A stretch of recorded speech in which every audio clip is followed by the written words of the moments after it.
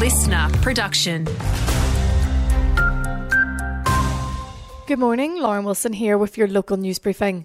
The power system will be pushed hard today as much of the state swelters through a heatwave. In Rockhampton, the mercury will reach 37 degrees, while Emerald scorches 39.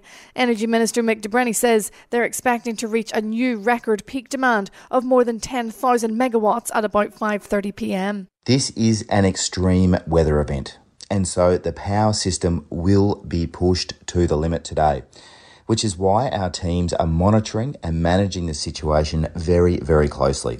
And from heat waves to cyclones, here's the latest on that tropical low developing in the Coral Sea. According to the Bureau, the system, which will be known as Cyclone Kirrilies, expected to reach cyclone strength today or tomorrow and potentially make landfall in the middle of the week. Rockhampton SCS controller Eddie Curry says make sure your insurance is up to date. Really important message that a lot of people forget is my insurance up to date, and will it cover me for a cyclone, or will it cover me for the potential of a severe weather event if it was to occur?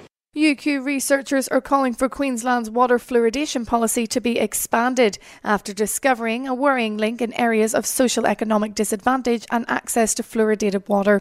Biostatistician Christopher Sexton says their study was unique. It has shown that lower socio-economic regions in Queensland are less likely to have access to fluoridated water. This is despite these regions also likely to have a higher burden of oral disease.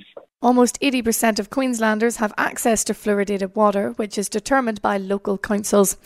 And incorrectly disposed of vapes are leading to garbage truck fires at least once a month, according to Waste Management Australia.